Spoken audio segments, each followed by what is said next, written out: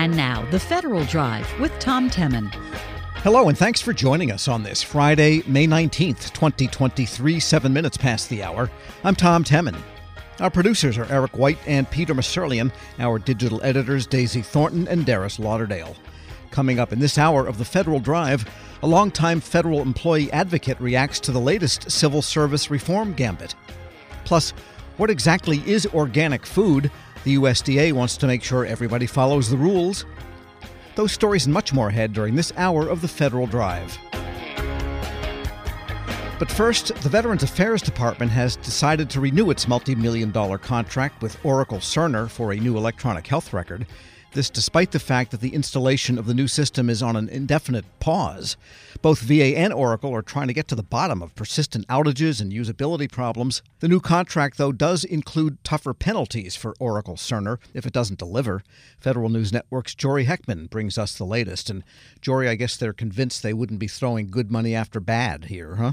Yeah, well, it's just been a rough saga with this whole effort between VA and Oracle Cerner. What we have now seen is that the contract will keep going, and at least for the short-term future here, what we saw is that unlike what was in the original contract was going to be a 5-year renewal from the 5 years that we had already seen. What this new negotiated contract spells out is that there's going to be now 5 one-year renewals. So what we heard from Neil Evans, the point person for all things EHR at VA, is that this allows the VA to every year determine whether they're satisfied with the way things are going, and if not, go back to the bargaining table and impose even tougher penalties on Oracle Cerner and tougher conditions on how that EHR is supposed to perform. This new contract also includes 28 performance metrics for what Oracle Cerner needs to meet or exceed in terms of that performance. And what we've seen in the past is that there have been persistent issues with reliability and uptime with that system. Right. So the performance metrics then include uptime, I imagine. And what are some of the other big ones? That's really the big one, the uptime, making sure that the system is avoiding crashes or degradations in service where some parts of the EHR work and others don't, or that there's lags in the system. Something else that Oracle Cerner needs to be mindful of now under this new contract is whether the VA is able to efficiently get records from private sector hospitals when needed. Community care is a growing part of VA's portfolio, working with those private care providers. And something else is that the VA needs to ensure that this EHR can be interoperable with other parts of its network, things like its public-facing website, its mobile app, which is very popular with veterans these days, and other applications that are critical to veteran care. Because some of the early reports and hearings indicated that there were actual medical dangers induced by deficiencies in that system, those can't occur, and that has to be part of the performance requirement also, that it doesn't kill people. Something that we heard recently from Congress is that with this new EHR, veterans are getting double doses of the prescription medication. They're getting the wrong prescription medications, and that is creating all kinds of disruptions in care. All right, so they're going with a 1 year by 1 year renewal with penalties and so forth. So it sounds like they're getting deeper and deeper into this, actually, even if it's only a year at a time step. But at some point, you can't back out. What about the penalties? What is new there? What happens to Oracle if they don't meet the expectations? So there are more of these targets that Oracle Cerner needs to meet, and there is a harsher financial penalty in that case if Oracle Cerner is unable to meet those targets. What Oracle Cerner has so far refunded the VA is about $325,000. Now that's a small percentage of the more than $4 billion that have been paid out under this contract so far. But what the VA has told us is that if these new contract terms were in place since 2018, when the original contract was first signed, Oracle Cerner would have paid out 30 times what it has already paid the VA. And so that would have been in the approximation of $10 million. And so these are now these standards that Oracle Cerner needs to meet, and they'll have to pay pretty substantially if they don't meet them. Interesting. And the company is okay with all of this because it takes two to tango, that is to sign a contract. Right. This is a mutually agreed upon contract here. We heard from Mike Cecilia, who's the executive vice president of Oracle Global Industries. He is the point person they bring up to Capitol Hill anytime there is an EHR hearing. And he says that this is something that reflects Oracle Cerner's best interests for the EHR and that they see this as a fair contract that they can work under. And are the people that use the system, some of the clinicians, some of the physicians, those people, are they consulted regularly with what's going on in the system, the ground level? It remains to be seen what the frontline people hear about the EHR. What we have heard the other way around from the ground up is that the VA clinicians and providers are very frustrated with the system. There have been a number of VA surveys about their opinion about the usability of the new EHR, and it is sometimes in the single digits in terms of that trustworthiness and that satisfaction with the EHR. No matter how you look at it, VA providers are very frustrated with the system, and in a lot of cases, we have heard people leave the agency as a result. Yikes. And of course, Capitol Hill has weighed in a lot. As we mentioned earlier, there have been hearings on this and some pretty tough hearings. There was even one legislative gambit to maybe cancel the whole thing. That's not going anywhere. I guess they still have that faith in VA. But what have lawmakers said about this new twist here with the new contract? Generally, leaders on this from both parties see this as a positive step, that there are more teeth in this contract for Oracle Cerner. We heard from Senate VA Committee Chairman John Tester. He is leading one of the big legislative efforts here that people seem to be rallying behind, his EHR Performance Reset Act. And what that would do is make sure that the EHR is running efficiently at the 5 centers that are already using it, and that being a precondition for the VA to continue EHR go lives, which it is not doing right now. That is on hold. And so he said that this is an encouraging step for VA and Oracle Cerner, and that the committee is going to keep holding the agency's feet to the fire on this.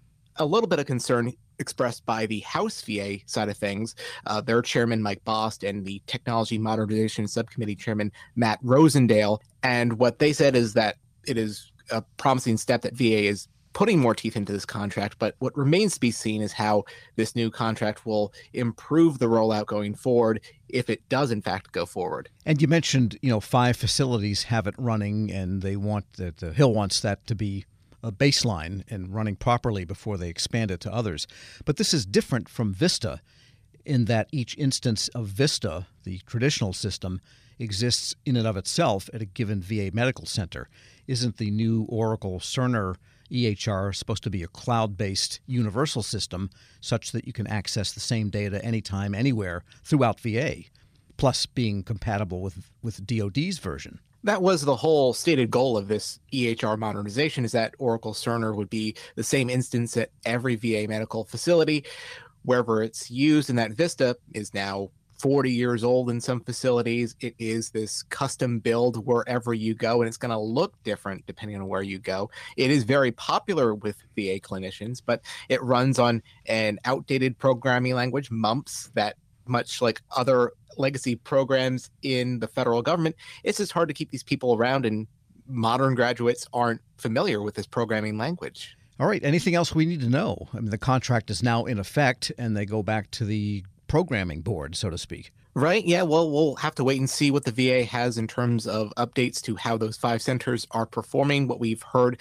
as of late is that generally they are not improving in terms of their performance, but that is the key thing to watch out for as we go forward. Federal News Network's Jory Heckman, thanks so much. Thanks, Tom. And be sure to check out his story at federalnewsnetwork.com. Still ahead, what exactly is organic food? Well, the USDA wants to make sure everyone follows the rules. This is the Federal Drive with Tom Temin here on Federal News Radio, part of the Federal News Network.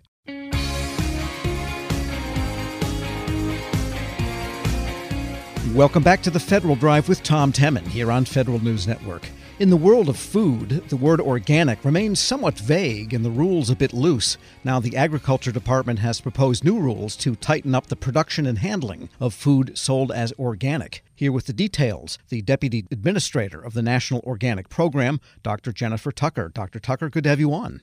Thanks for having me today. And just review for us, what exactly is organic in the context of agricultural and USDA fair labeling and selling?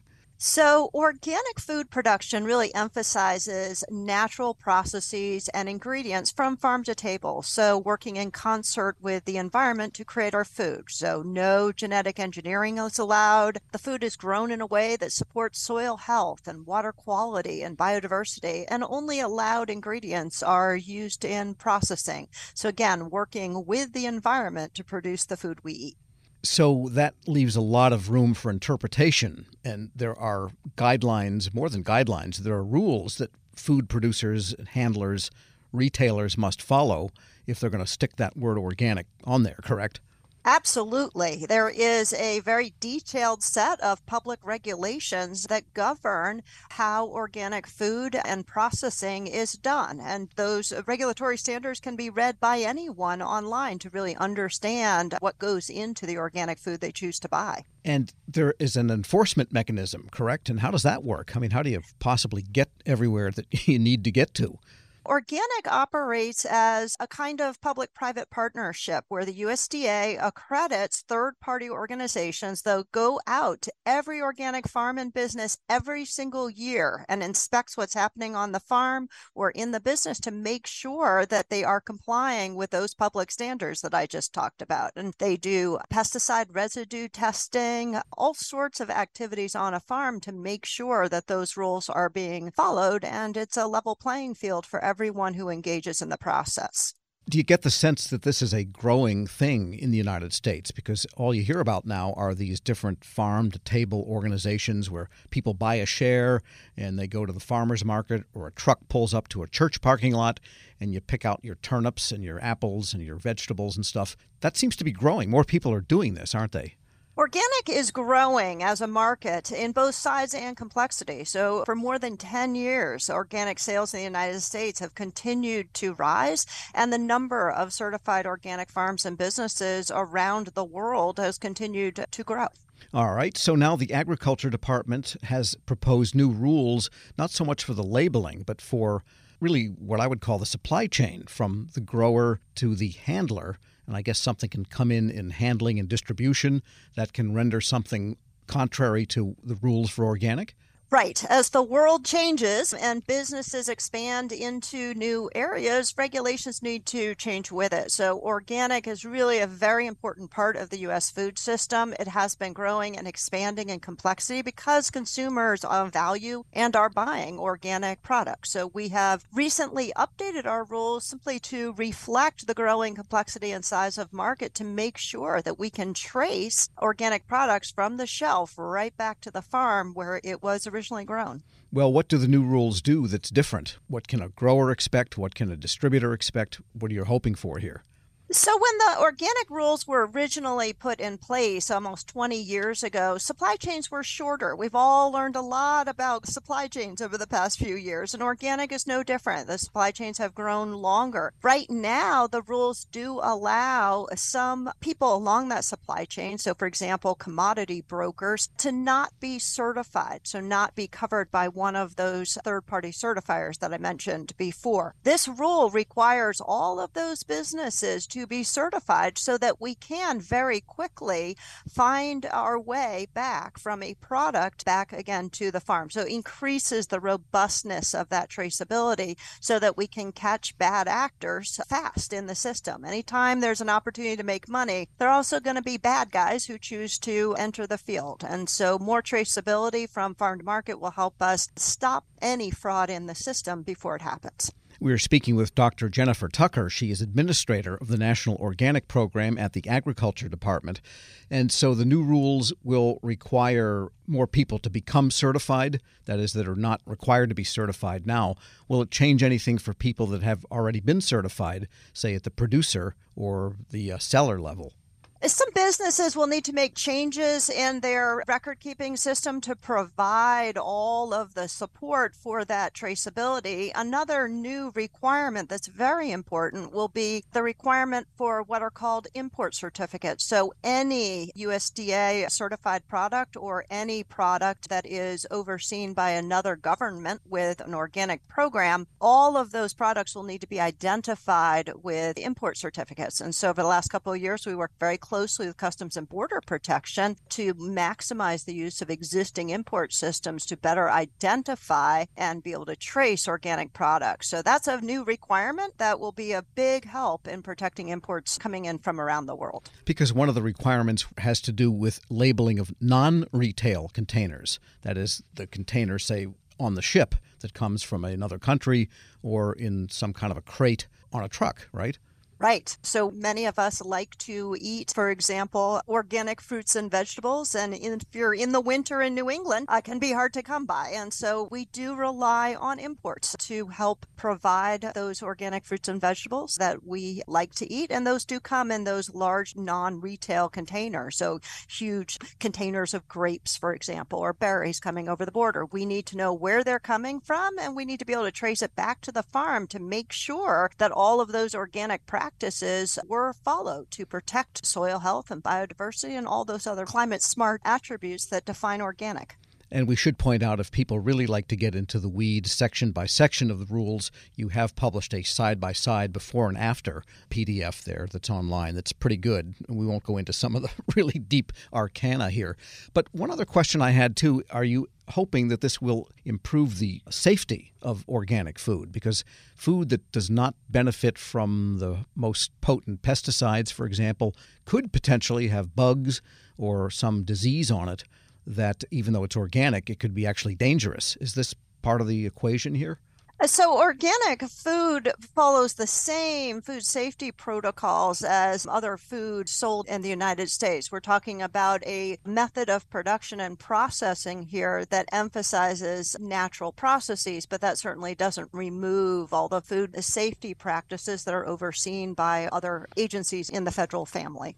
But it sounds like this expands the idea of organic, so it's not necessarily farm to table. You know, there's not a hay-laden wooden old flatbed truck that was carrying picked potatoes right to the farmer's market. I mean, there's processing, there's distribution, there's repackaging, there's a lot of those things that you get with non-organic food.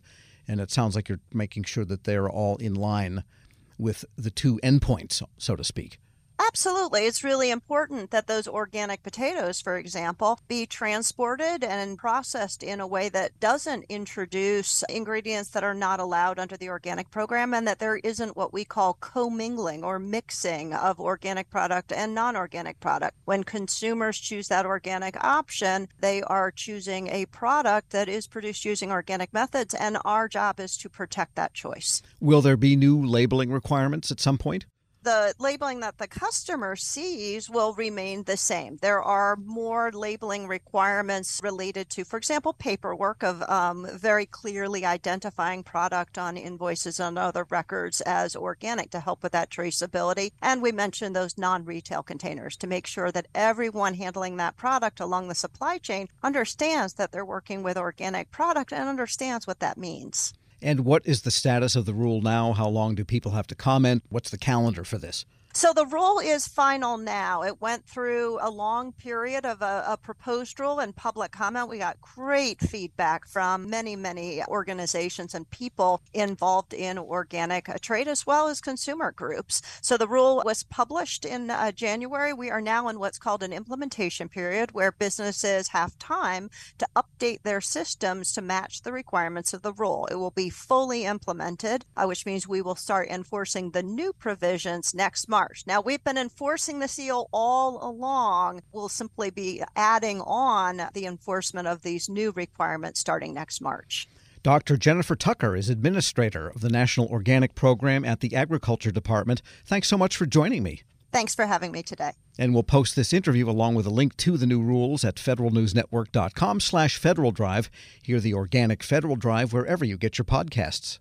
Still to come, the Defense Logistics Agency moves away from a legacy application in COBOL. But first, a longtime federal employee advocate reacts to the latest civil service reform gambit. This is the Federal Drive with Tom Temin here on Federal News Radio, part of the Federal News Network.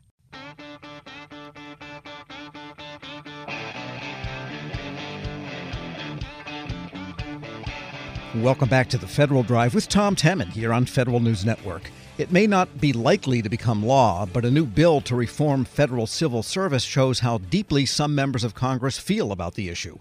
Republican Senator Rick Scott's bill would turn all federal employees, not just senior executives, into employees at will. For one reaction, we turn to management professor Bob Tobias. And Bob, I guess we should tell people at the outset, of course, you were the National Treasury Employees Union president at one time.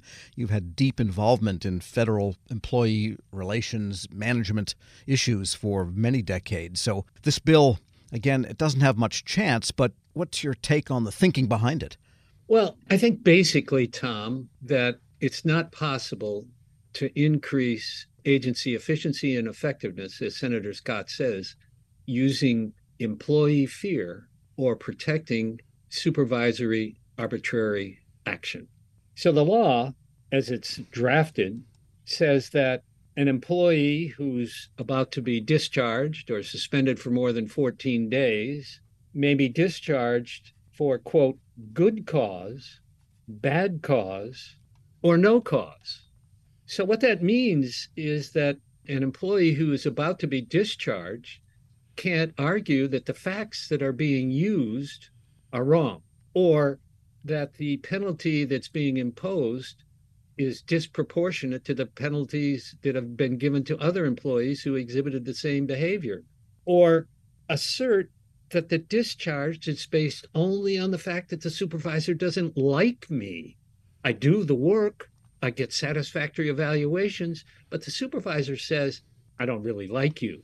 Now that can be sustained because the supervisor, the deciding official, can't be challenged. There is one basis, one area where employees can challenge, and that's if they allege that they are being the subject of a prohibited personnel practice. And there are 9 of them, but the one that's most important is the first one, which says that an employee can't be discriminated on the basis of race, color, religion, sex, or national origin, or age, or handicap. So an employee can say, I'm being discharged for one of those reasons. But what's important is that the deciding official can reject all that and say, no, you're going to be fired. You're going to be suspended for more than 14 days. And it cannot be appealed anywhere at any time. Right, because the bill does eliminate the Merit Systems Protection Board. It does. It eliminates the Merit Systems Protection Board, so that decision is final and binding and may not be appealed anywhere. So, as I mentioned, Senator Scott says it will boost the efficiency and effectiveness of the federal government. But I would say no to that for a number of reasons. And first, I would say that prior to the 1978 Civil Service Reform Act, we had in place basically what Senator Scott wants to put in place. You could appeal to the Civil Service Commission, but they never reversed. So in the run-up to the Civil Service Reform Act, when I was the general counsel of the National Treasury Employees Union, we proposed to an agency, well, we would like to do advisory arbitration of adverse actions. And so we did that. So the first 13 cases, the arbitrator advised the agency to reinstate with full back pay every single one of the first 13 cases. And the agency said no. The agency said no, the employee remains discharged. So when we testified in connection with the Civil Service Reform Act, we said we need the Merit Systems Protection Board to protect employees from arbitrary and capricious management action.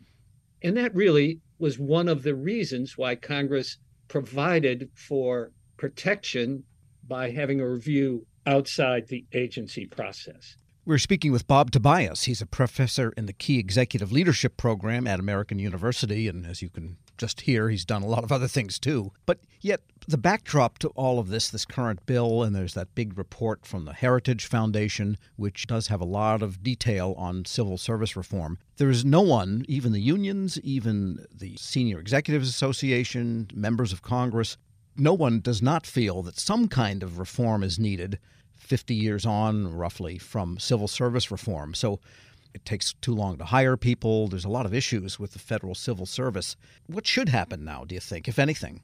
Well, I think Senator Scott's bill should be dead on arrival. Well, that's likely. I think it should be dead on arrival. But there is, I believe, a way that civil service reform could occur. And I believe that if the union leaders, management associations, and along with the administration could create a bill on which all of these folks would agree, and if Congress would say it would enact that bill, enact that recommendation without change, I believe a bill could be prepared in 90 days. The fear is that Congress, once the civil service reform idea is on the table, what we'll see is a Senator Scott bill, which nobody wants. Right. Probably not even every Republican wants that. There have been, strong, vociferous support for civil servants, from both sides of the aisle. So what are some things that you think that the unions and management associations and agency heads could agree on? Well, it's always the devil is in the details, but everyone agrees that the hiring system is broken. Everyone agrees that the classification system created in 1948 is outmoded and no one understands it and everyone hates it. Everyone agrees that the methodology for doing performance evaluations in the federal government is broken. So there's agreement that there are significant problems, and there is agreement that people, I think, could reach agreement. But the fear of Congress, I think, just eliminates the chance of significant civil service reform. Right. There's also just the issue of not only the classifications, but the pay that goes with them, because the pay goes with classification, but not with job function, which in some cases makes the federal government not a very competitive employer. And no one's arguing that, a federal lawyer should get $1,000 an hour, but they get some tiny fraction of the people they're litigating against sometimes. And that seems inequitable, just to name one example. Certainly, how you classify is directly related to how you pay. And it has to be linked. There's no question that it has to be linked. But how you link it is, as I suggest, the devil is in the details to make that happen. And I think, as I said, I think it could happen. And if we were really, really interested in making the federal government really competitive with the private sector in hiring and retention, it could be done. Right. And the purpose of making it competitive is so that government services and service to the citizens and the efficiency of government does increase. That's correct. So, the last 23 years, I've been working with federal managers at American University. And I can say that these students who are mid-level managers and members of the SES and people in SES candidate development programs, they come to AU because they want to be better. They want to deliver better public service. So there's widespread desire to be better. Bob Tobias is a professor in the Key Executive Leadership Program at American University. As always, thanks so much. Thank you, Tom. And we'll post this interview at federalnewsnetwork.com/Federal Drive. Hear the Federal Drive on your schedule. Subscribe wherever you get your podcasts. Still to come, the Defense Logistics Agency moves away from a legacy application in COBOL. This is the Federal Drive with Tom Temin here on Federal News Radio, part of the Federal News Network. Welcome back to the Federal Drive with Tom Temin here on Federal News Network. For the Defense Logistics Agency, the handwriting on the wall was unmistakable. It was time to move to a modern warehouse management system. The legacy system, programmed in COBOL, dated to the 1990s and was overdue for retirement. Federal News Network's Jason Miller got the details on the migration progress from DLA's Jeremy Beckwith, the Deputy Commander for Distribution, Mike Rogers, a General Supply Specialist, and Acting CIO Karen Runstrom, whom you hear first. We were coming from DSS, Distribution Standard System, and this was a 30-year-old antiquated system. And to be quite frank, we were having difficulty recruiting and retraining and retaining qualified people for the COBOL or Common Business-Oriented Language for that mainframe that we used. So moving to COTS moves us into this century, if you will. And moving into COTS also allows us to integrate with newer technologies. So it's not only just bringing WMS as the warehouse management system, but it integrates technologies such as autonomous ground vehicles, mobile devices, ruggedized tablets, goods to person equipment, all of these different features and technologies that we could never bring to life under DSS. Another big reason to modernize is the cost to host. So the cost to host and operate a mainframe-based system is really considerably more than hosting one of the common commercial off-the-shelf software warehouse management solutions. So therefore, our costs will go down once we actually decommission when we roll out all of those 123 sites. And then finally, as I mentioned before, but I think it's worth repeating, using that COT solution improves our auditability posture for the entire agency as well as for the military services.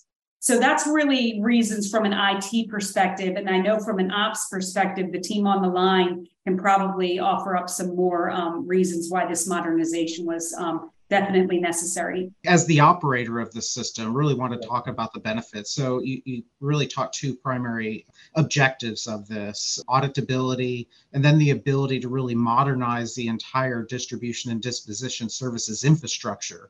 So, from an operator of this system, what we've really seen is that these new standard functionality really does strengthen those internal controls, just by way of the structured and industrial leading built-in processes of this new warehouse management systems really resulted in improving our financial auditability. It's helped us simplify processes, and the systems ultimately increased our audit readiness and material velocity for better support to our warfighters and to our other DoD partners and whole of government partners.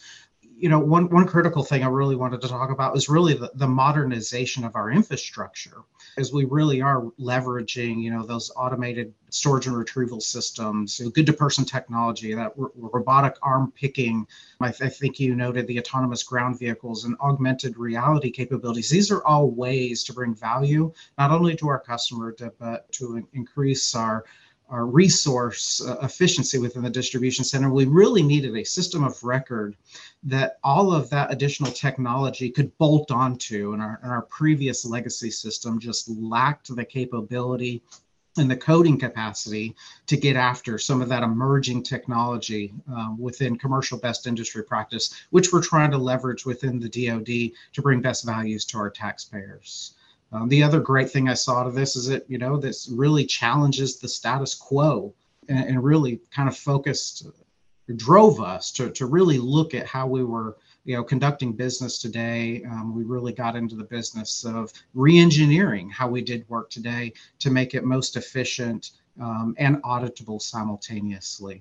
This is Mike. I can give a little bit of a disposition perspective to that as well. So for us, property disposal really relies on the characteristics of all the property that we handle itself. That really determines who's eligible to have it, what we have to do with it, what's the final outcome with the property. So the modernization of the system gives us the ability to track the characteristics of property itself. It ensures that we handle things safely and securely, that everything can go down the proper streams of disposal, whether it's reused, whether it's turned into scrap, whether it's sold to the public. So having this modernization really helps us ensure that we're doing the right thing with the material that we have. Also, accountability it's evolved at all levels. And the modernization of the system also allows us to find efficiencies in how we handle property. It allows us to try to do more without adding costs to our labor force, to infrastructure, more capabilities within the system that we never had before, allow us to be better prepared for the future. I just want to jump in and go back to something that Jeremy said, and also I think something that Karen said as well.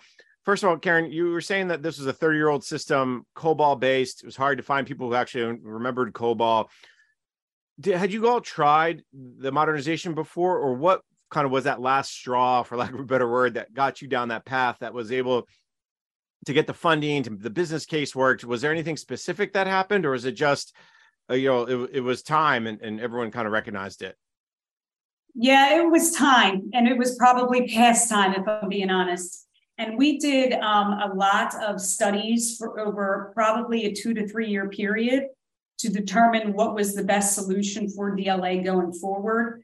And, the WMS COTS program is what we came to. And after we did, risk analysis, we did, all type of analyses to determine which way to move forward. But it was definitely time. The other side of it, and I was glad to hear Jeremy say this, because Jeremy, a lot of times the concern is folks do these modernization efforts, but keep the same processes. Can you give me, an example, for lack of a better word, or some idea of how you went about changing your business processes? Because sometimes that's harder than the technology piece, because it's, this is what we've always done, and now we have to do something differently. And people, as you well know, don't always like that change.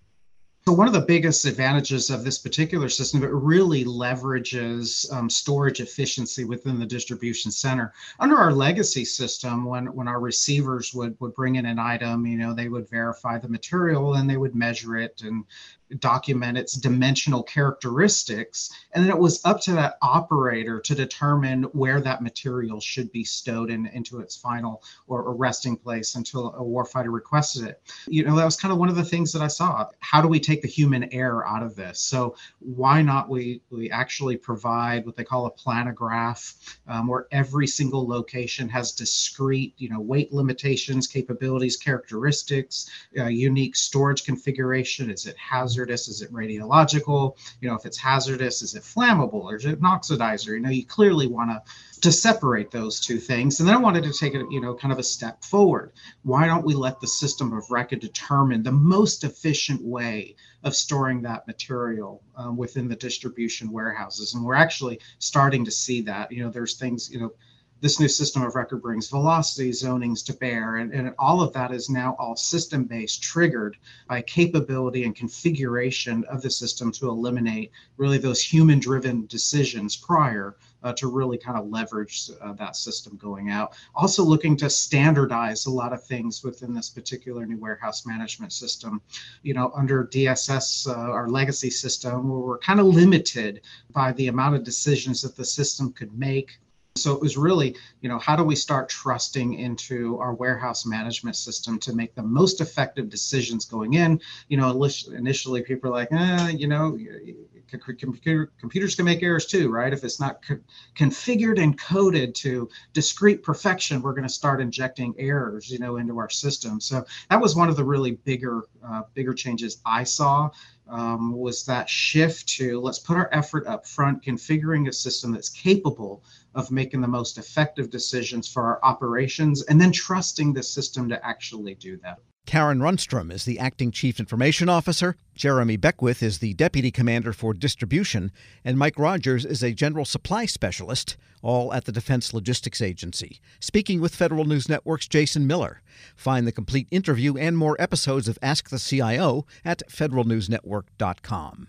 The 2023 edition of our May We Say Thank You campaign continues in support of Public Service Recognition Week just passed and Military Appreciation Month. You can send a thank you e-card to a fellow federal employee or a service member or a customer if you're a contractor. Visit federalnewsnetwork.com and click on May We Say Thank You, sponsored by NARF. 57 past the hour. This is the Federal Drive with Tom Temin. For the latest updates, stay with federalnewsnetwork.com or follow us on Facebook, Twitter, and LinkedIn. Up next, the top national headlines from CBS News and the Federal Newscast. I'm Tom Temin.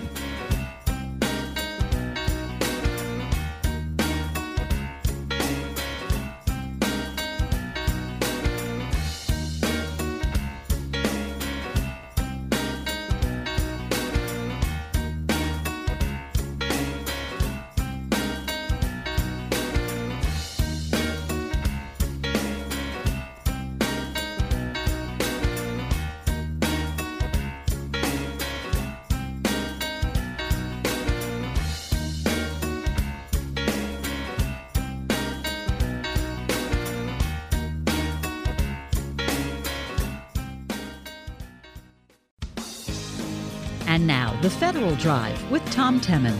Hello, and thanks for joining us on this Friday, May 19th, 2023, 7 minutes past the hour. I'm Tom Temin. Our producers are Eric White and Peter Maserlian. Our digital editors, Daisy Thornton and Darius Lauderdale. Coming up in this hour of the Federal Drive, A longtime federal employee advocate reacts to the latest civil service reform gambit coming from the Senate. Plus, what exactly is organic food? The USDA wants to make sure everyone follows the rules. Those stories and much more ahead during this hour of the Federal Drive. But first, Navy officials think they've got some answers to the fix our computers problem. Answers can't come soon enough. Officials estimate the service is wasting about 1 man-year of every single day, just by virtue of how long it takes for employees to log on to their PCs. And that's just inside the Pentagon. Federal News Network's Jared Serbu has an update on the fixes the Navy's planning. The Navy's current attempt at improving user experience will also start inside the Pentagon, where almost all of its users could start seeing vast improvements by next month. That's partly because for even the most senior leaders there, the experience right now isn't great. Captain Sean O'Lone is the senior military assistant to the Department of the Navy CIO. The CNO sent my previous boss, Aaron Weiss, an email like 2 weeks in a row of, my computer sucks. It takes me 10 minutes to log in. I got all these problems, right? And so when the CNO starts emailing the CIO directly about his personal experience, we got to do something about that. We got to fix that. The fixes could start as soon as next week. Over the next 2 weeks, the Navy plans to roll out new devices with new network connectivity methods to 50 of its most demanding IT users in the Pentagon. Those devices will be managed by FlankSpeed, the Navy's instantiation of Microsoft 365. O'Lone says one big difference is the new devices will come with a much more streamlined set of software. When it comes to poor user experience, officials think software bloat is a much bigger problem than outdated hardware. There's lots of discussion about, well, if I just upgrade the hardware, or I need to double the RAM in my computer, or if I had a faster processor, or all these different things. And there's lots of great theories about that's just going to solve all my problems. But in the end, we just have a ton of stuff on those devices. They are wiping it and putting just a clean Windows version on it without a whole bunch of excess stuff. And it is performing far, far better. So it is not that end device that is really holding us back. It's not about the RAM. It's not about that. It's that we just loaded it down with a whole bunch of stuff. And we get a cleaner machine, we will get way better performance. Another big difference, the new devices will, by and large, bypass the Navy Marine Corps intranet and use a more direct path to the public internet to access FlankSpeed, which is hosted in a Microsoft cloud environment. That's partly a lesson learned from the Navy's experience with COVID. When the Defense Department rolled out Commercial Virtual Remote, the predecessor to the military service's current Microsoft 365 environments, Navy officials quickly found out that the user experience was vastly better when people were working from home than when they tried to use those cloud services at work via NMCI. O'Lone says if the initial tests go as planned, the Navy plans to convert all of its Pentagon users to the new FlankSpeed-based devices by June 15th. But replicating that transition for the rest of the Navy's users is potentially much more complicated. That's mainly because of what IT officials say is a big last-mile connectivity problem on Navy bases, where communications infrastructure tends to be fairly ancient and still uses circuits based on decades-old time-division multiplexing technology. Skip Heiser is the CIO for the Navy's Fleet Forces Command. I think we've done a pretty good job on the shore side, upgrading the off-base transport, getting to the MPLS routers. That infrastructure has really shown a great improvement. Then we hit the installation. And the challenge we have with installations now is they're decades-old stuff in the ground. And it might be twisted pair, copper, it might be fiber, it might be single-mode fiber, it might be multi-mode fiber, it's a variety of stuff. So what happens is you got this great transport that hits the base boundary, the installation boundary, and then it gets dumped into this soup sandwich with a variety of stuff. We took a look at it. If we tried to upgrade all the installations and their infrastructure, billions of dollars. It's just not in the budget. So what's the alternative? And it might be new construction. There might be hybrid solutions. You might do fiber. You might do wireless, things like that. It really takes each individual base surveyed to understand that infrastructure in the base and how you're going to upgrade it. Heiser says wireless technologies like 5G might be an answer that can be quickly deployed in some places at relatively low cost. In others, even wireless is very difficult, though. We talked about the Pentagon. What's the challenge with the Pentagon? Maybe I just throw 5G in there and everybody's online. No. The Pentagon, also like my Maritime Operations Center, is like a Faraday cage. 5G doesn't penetrate very far into the building. So what I may end up doing is I have to put a lot of nodes, a lot of wireless points in that facility to be able to extend that. So we really have to understand the infrastructure, what has to be done. It may be using the existing stuff. It may be upgrading the stuff. It might be a wireless solution. But Justin Finelli, the technical director for the Navy's Program Executive Office for Digital and Enterprise Services, says the Navy's committed to solving those last-mile problems and everything else that's hampering user experience.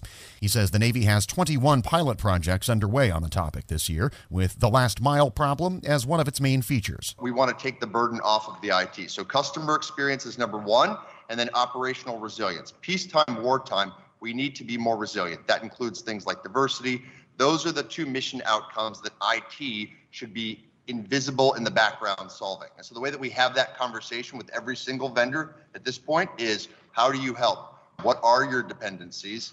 And what is the overall impact to user time lost? That's number one. The cost per user overall. We aren't trying to drive that to zero, but we want to make sure that that's in a reasonable range. We all know how much tech debt there is. If we can cattle drive things down, we can have that cost per user in a reasonable range. And the time that we're losing when we're eking out or we're waiting for that, maybe we go get a coffee, maybe our morale declines just a little bit, right? So we're firing each other up. And we have more energy for the reason that we're doing these jobs if this is invisible in the background. Jared Serbu, Federal News Radio, part of the Federal News Network. Check out Jared's story at federalnewsnetwork.com. Still to come, what exactly is organic food? The USDA wants to make sure everyone follows the rules. This is the Federal Drive with Tom Temin here on Federal News Radio, part of the Federal News Network.